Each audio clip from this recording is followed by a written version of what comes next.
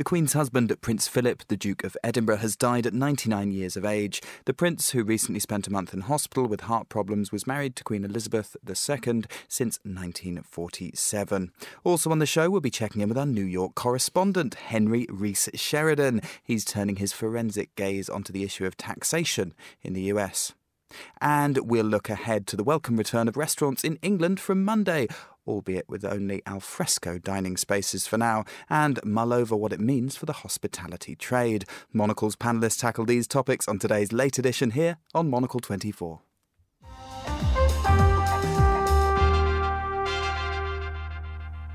Hello and a very warm welcome to the late edition here on Monocle 24. It's Friday, the 9th of April, and I'm Josh Fennett, speaking to you from Midori House here in London. I'm joined in studio today by our Editor-in-Chief, Andrew Tuck, and our Head of Untonsured Lockdown Locks and Radio Output 2, Tom Edwards. Welcome both to the show. Andrew, it's Friday, and that means that the listening several are likely clamouring to hear what's in store for your Saturday column that will arrive and perhaps accompany them in bed tomorrow morning. Well, don't hold on to anything too tightly. That's all I can say, because it's a gentle one tomorrow. It's everything from odd names for dogs, a bit of a gardening moment, even a kind of a peer through the windows as London prepares to open up again slightly on Monday.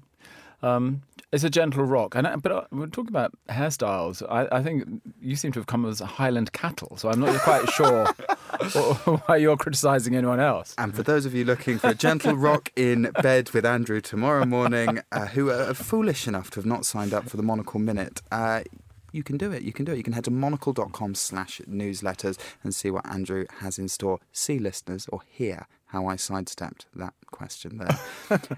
Tom, you've been busy as a beaver these past few days, clearing the decks, writing and rewriting and redrafting your out-of-office messages and preparing for a week off. What fun. What's on the cards? It's pretty radical, isn't it? A week by the seaside, which is now legal here in the UK. So before anybody writes in to admonish me for my irresponsibility, week out of office. It's been a while. I'm not quite sure what's going to happen, but I'll give it a bash. Are we allowed to tell people what coast, or is it a security concern? I will be adjacent to the Wash. And tell us, a haircut before you go or while you're up there? No. What, in Norfolk, Andrew? Well, maybe some kind of agricultural worker would be able to shear you. Yeah, exactly. If there's a shearing going, what do? Plunge them into a sheep dip, Andrew? Maybe. I'll give that a bash and all. No, when I get back. Because it is intriguing how your hair now curls up over your headphones. It's very thick. If listeners want to know, I can't believe anybody does. It's like an animal's pelt. It's a bit like when ivy covers a house and you realise it's undone all the foundations. I found that with some of your presenting recently. Yeah, and I'm probably having that effect on the artifice that is Monocle, to be honest. So maybe we should move on. Well, I think we are going to move on. We need to change gears slightly for the top of today's show. The big news here in the UK is, of course, the death of Prince Philip. The death of the Duke of Edinburgh was in no sense a real shock. He was 99 years old and has been in poor health, but it is, for many and most, a jolt. For 70 plus years, he's been married to the most famous woman on earth and therefore become a figure of global renown in and of himself. Few listening to this will be able to recall a time when they didn't know who he was. We are being told that Prince Philip has died. The royal family has just announced the death of the 99-year-old, saying His Royal Highness passed away peacefully this morning at Windsor Castle. Like the expert carriage driver that he was, he helped to steer the royal family and the monarchy so that it remains an institution indisputably vital to the balance and happiness of our national life. Once only in 1100 years of British kingship has there been such a day. An heiress presumptive to the throne marries the man of her choice. The setting is Westminster Abbey. To its west door, he is someone who doesn't take easily to compliments, but he has quite simply been my strength and stay all these years. I, Philip. Take thee, Elizabeth Alexandra Mary. Take thee, Elizabeth Alexandra Mary. It exists, and it has been very successful for 1,000 years. It has the advantage that it involves a whole family, which means that there are different age groups are part of it. It isn't one single middle-aged man, no matter how worthy he may be.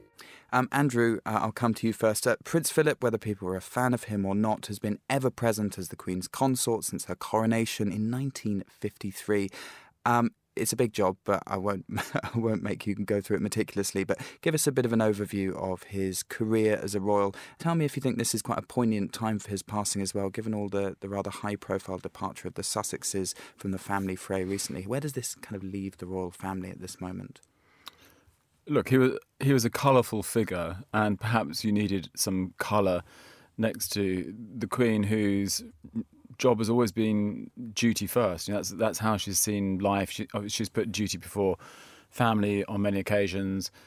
He was there as a bit of, I don't know, colour, jollity, a little bit off the cuff next to her. But again, he saw life as duty as well. He saw his job to support his wife. Many of the obituaries appearing today talk about this notion of him always being 2 steps behind her. He knew his position, he knew his role, and he did it and he defended it. Now, whatever you think of the royals, it means that he held her in position in a really important way. And I think that, you know, as you get older and older, the Queen is also in her 90s. Mentally we've held off perhaps thinking about their passing, this generation of royals, because they've just been around forever. You know, they've been around since the 50s in charge of the royal family. But now you kind of begin to think there is going to be a changing of the guard in a bigger way in the next few years, no doubt. And without him by her side, I wonder if already the role will change a little bit. And once that goes, then what happens next? You know, now, whatever you think about the royal family, they, at the moment, play a very important constitutional role. They play a role in what the country sees itself as. Even the people who don't like it, they see in the royal family something that they have to respond to. Once this generation has gone, you know, will the nation take to King Charles? Will the nation want a King William instead? Will the nation be fed up with the whole thing? So I think he's played an important role in keeping the institution in place, even though he has been a little bit of a wild card. Tom, as the head of Monocle Radio, you know about the importance of continuity, don't you? I want to talk a little bit about Philip, who was known for making gaffes, speaking his mind, not suffering fools lightly. These are the kind of tactful things that generous obituary writers are bound to say. A lot of what he said over time that was taken and then publicised was not politically correct. But he did, as Andrew said, bring a little bit of humanity to the role, something we don't always see from the British royal family. Yeah, I think his sort of humanising effect is really important. And actually, certainly, you know, from my knowledge of him, which began, I guess, in the sort of early 1980s when I became aware of who he was in relation to the Queen as the head of state, he was already this sort of grandfatherly, slightly curmudgeonly, but essentially sort of good-hearted man. And I think what will resonate with people is exactly what Andrew said. He offers a slightly more, strangely, even though, you know, he himself is from the sort of royal classes of a storied family, you know, in Greece.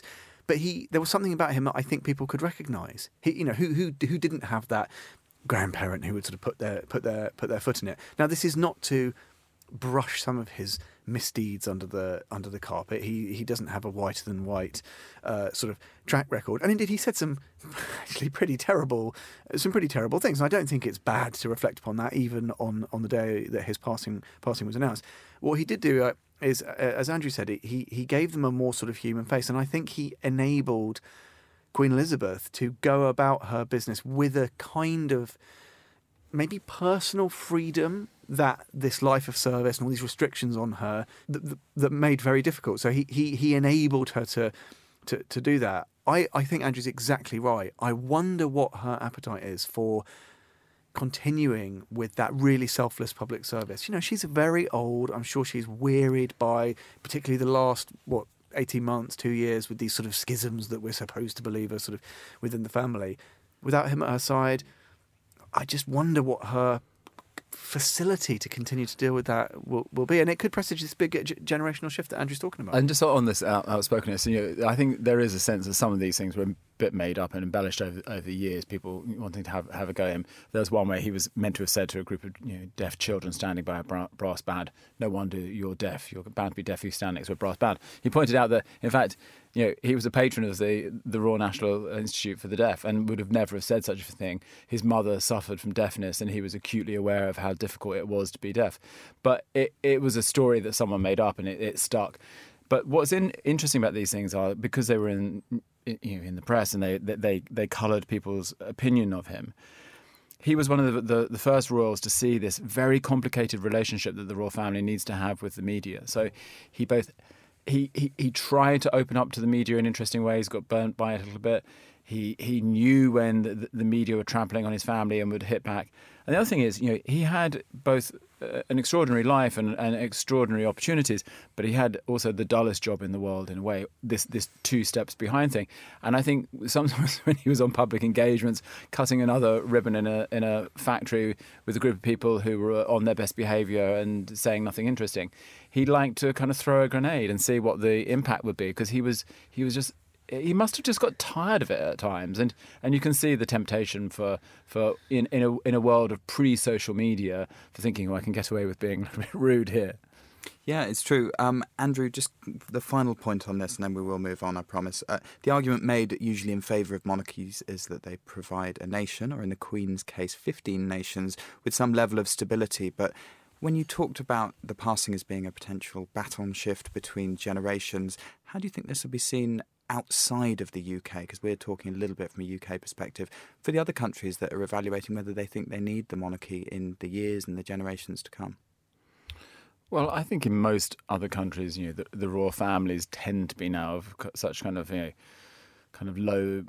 They're not the grand families of the past. The Nordics, they're famously poodling around in their bicycles, and they're all social democrats, and they're there, certainly by the will of the people, but they're not that different from the people. Whereas our royal family still tries to stay apart in many ways.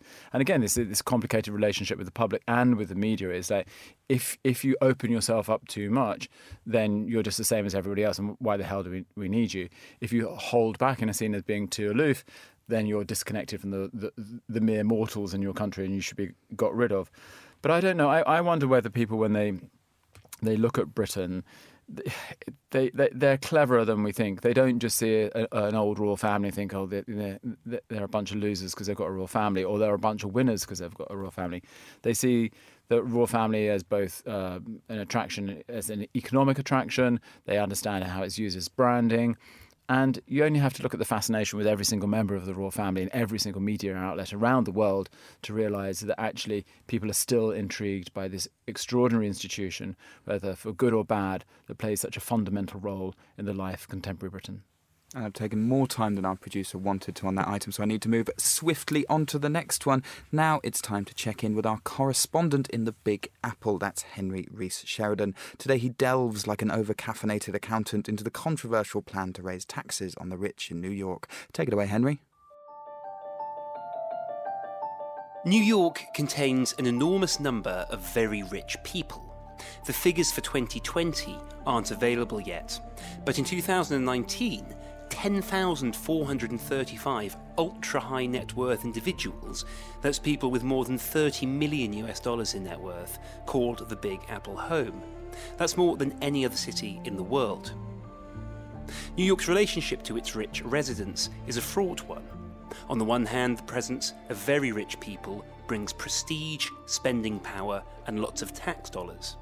On the other hand, New York City's rich are extremely good at segregating themselves from the rest of society, particularly in the fields of education, healthcare and housing, when they're not extracting a service from them. The less wealthy of New York know the rich are here, and they're told by politicians from the right to the centre of the political spectrum to feel thankful for that. But it can be difficult to understand where the tax dollars of the wealthy are going when the city's basic infrastructure is in such bad shape.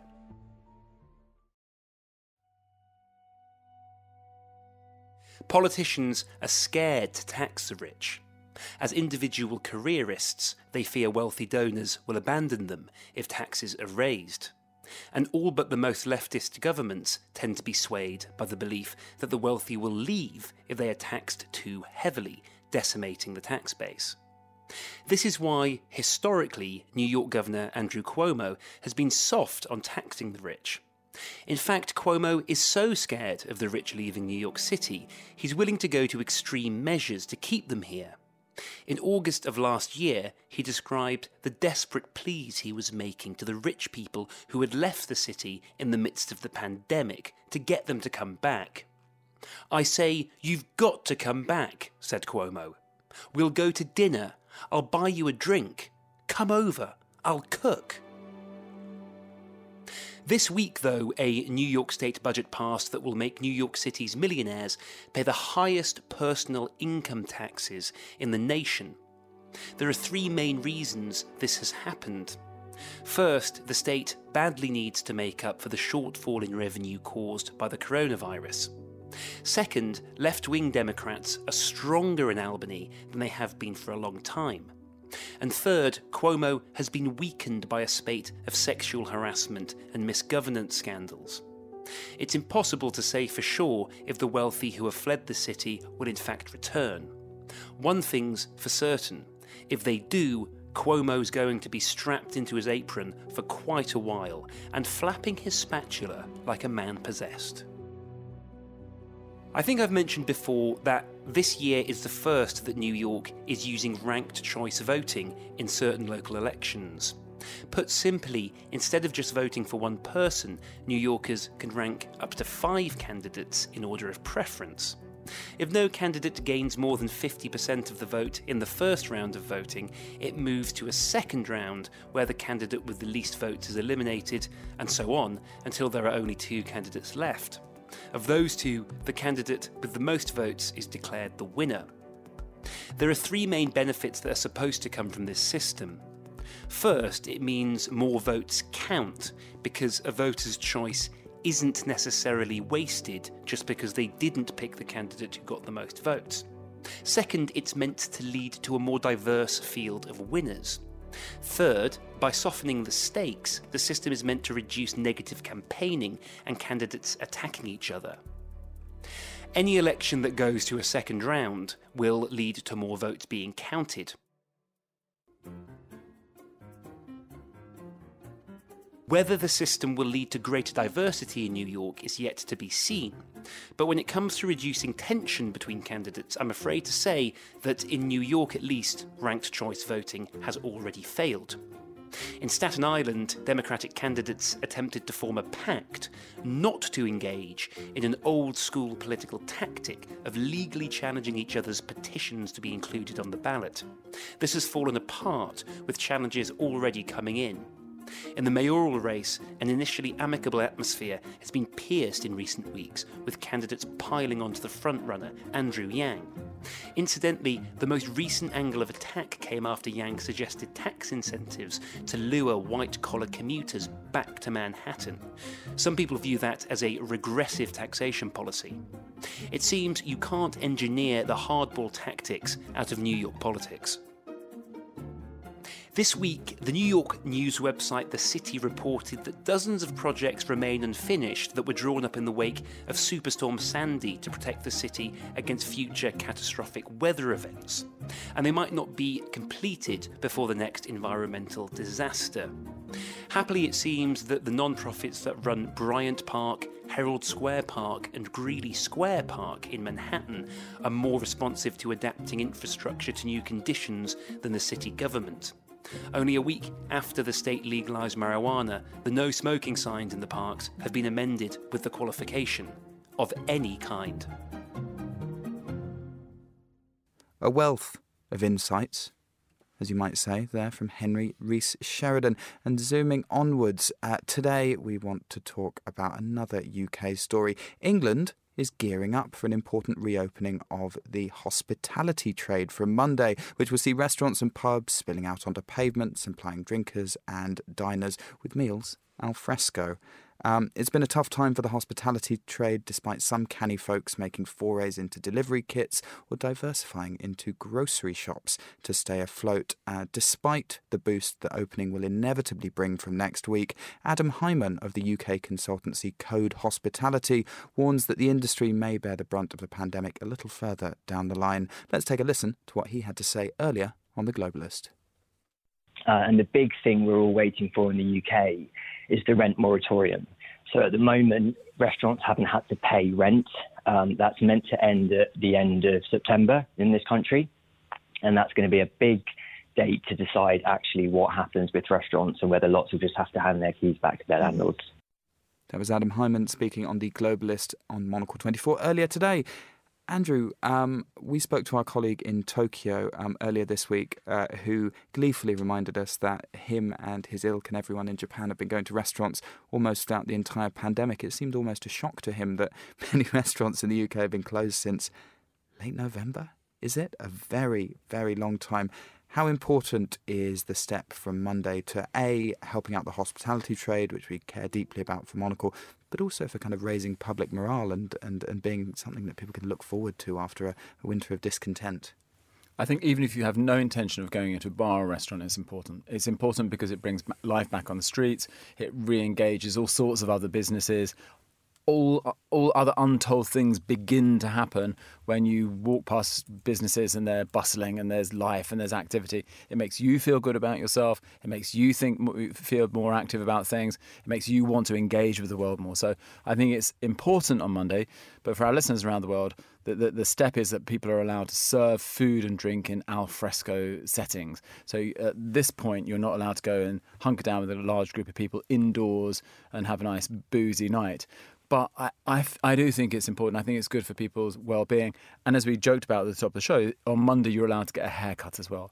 Somehow, just you know how good you feel when you get a haircut and you've spruced yourself up a bit. That's what's happening to cities and towns across England on Monday. The whole thing is kind of getting a haircut, being spruced up, being polished up, getting ready to go.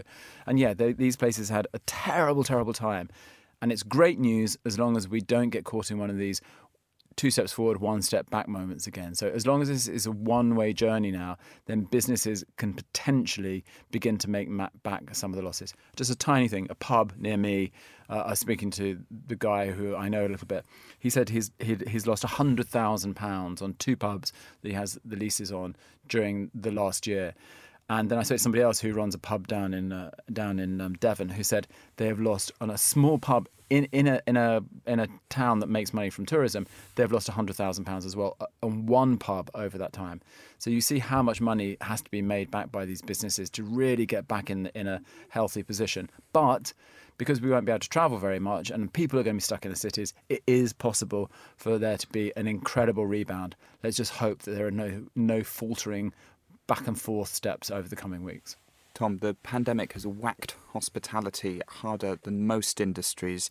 And we did see a bit of, creativity, should we say, around, from the Chancellor of the Exchequer, around the Eat Out to Help Out scheme, which put people in mind of going out more. It has since been uttered that may have actually helped spread the virus. But do you think the government has any other tricks up its sleeve or is likely to extend some more help to pubs and restaurants? Adam mentioned there the idea of reducing rents or looking after them. Do you think that's something in the pipeline? I think they're going to have to, and I think because exactly as Andrew's mentioned, just from a couple of anecdotal cases, the scale of the problem, the scale of those losses over a sustained period of time are so profound. But worse than that, actually, a lot of people who worked in hospitality, particularly frontline staff, they've gone. In some cases, literally, they've left this country altogether. But they've also moved on by force of circumstance to other things. They had very little support initially.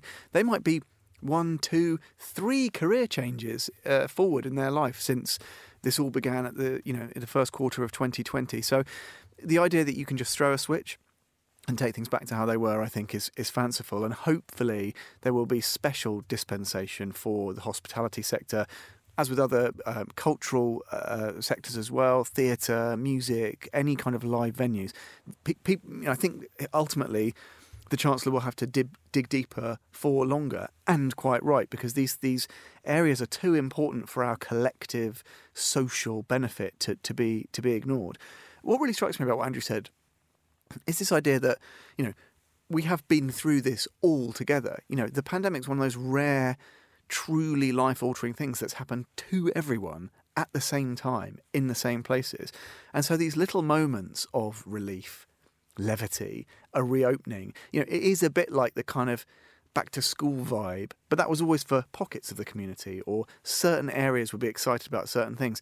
It's not often that I can recall any event where everybody, whatever your calling, discipline, wherever you live in the country, will be all relishing the same thing, which is social in character at the same time. And I think there's something quite amazing about that. Even just wandering around London this week, there's been this palpable sense of, you sort of overhear conversations, people excitedly remarking on more people being around. There's something very powerful and social about this, which is at least as important as the boon this will provide to the hospitality sector. Last up, I'm going to give you a little meal ticket. You get to go to one place. You're having one meal and one drink. What's it going to be? Andrew, I'm going to start with you. Well, unfortunately, I don't think they're going to open in this first round, but just I'd support some in my neighbourhoods. We have 2 or 3 good places. Noble Rot, a very good restaurant with an extensive wine cellar, nice food. Great to kind of be indoors there as well, so we're going to have to wait for that until May. But I'm looking forward to going back and supporting the places that are in my neighbourhood that need backing from the people who are there. Tom Edwards? Well, likewise. I've already been in touch with the Queens in Walthamstow, Lawrence and his brilliant crew. Is that the specialty bar? Possibly. But I think that's the thing, to see those kind of friendly local faces. I've got a couple of bookings for up in Norfolk next week as well. If cost and logic brook no odds on the conversation, I would love to go somewhere like, I don't know, one of Simon Rogan's, Lonclume in Cumbria, go up to the north, that'd be fantastic. But listen, if I can pop round to my local pub round the corner and have a probably quite chilly drink sat on the pavement outside, that's more than enough for me. And we'll be starting a Kickstarter campaign on monocle.com to get Tom those 2 warm cans of K-cider that he can enjoy on the stoop outside his house, because he hasn't booked a place at a restaurant. Terrible foresight there. Sadly, that's all the time we have on today's Late Edition. A big thank you to our guests, Andrew Tuck and Tom Edwards, our studio manager today, Louis Allen, and our producer, all the way from Milan, how exotic, it's Ed Stocker. I'm Josh Fennett in London. The Late Edition is back at the very same time on Monday, and I'm wishing you all a very happy weekend.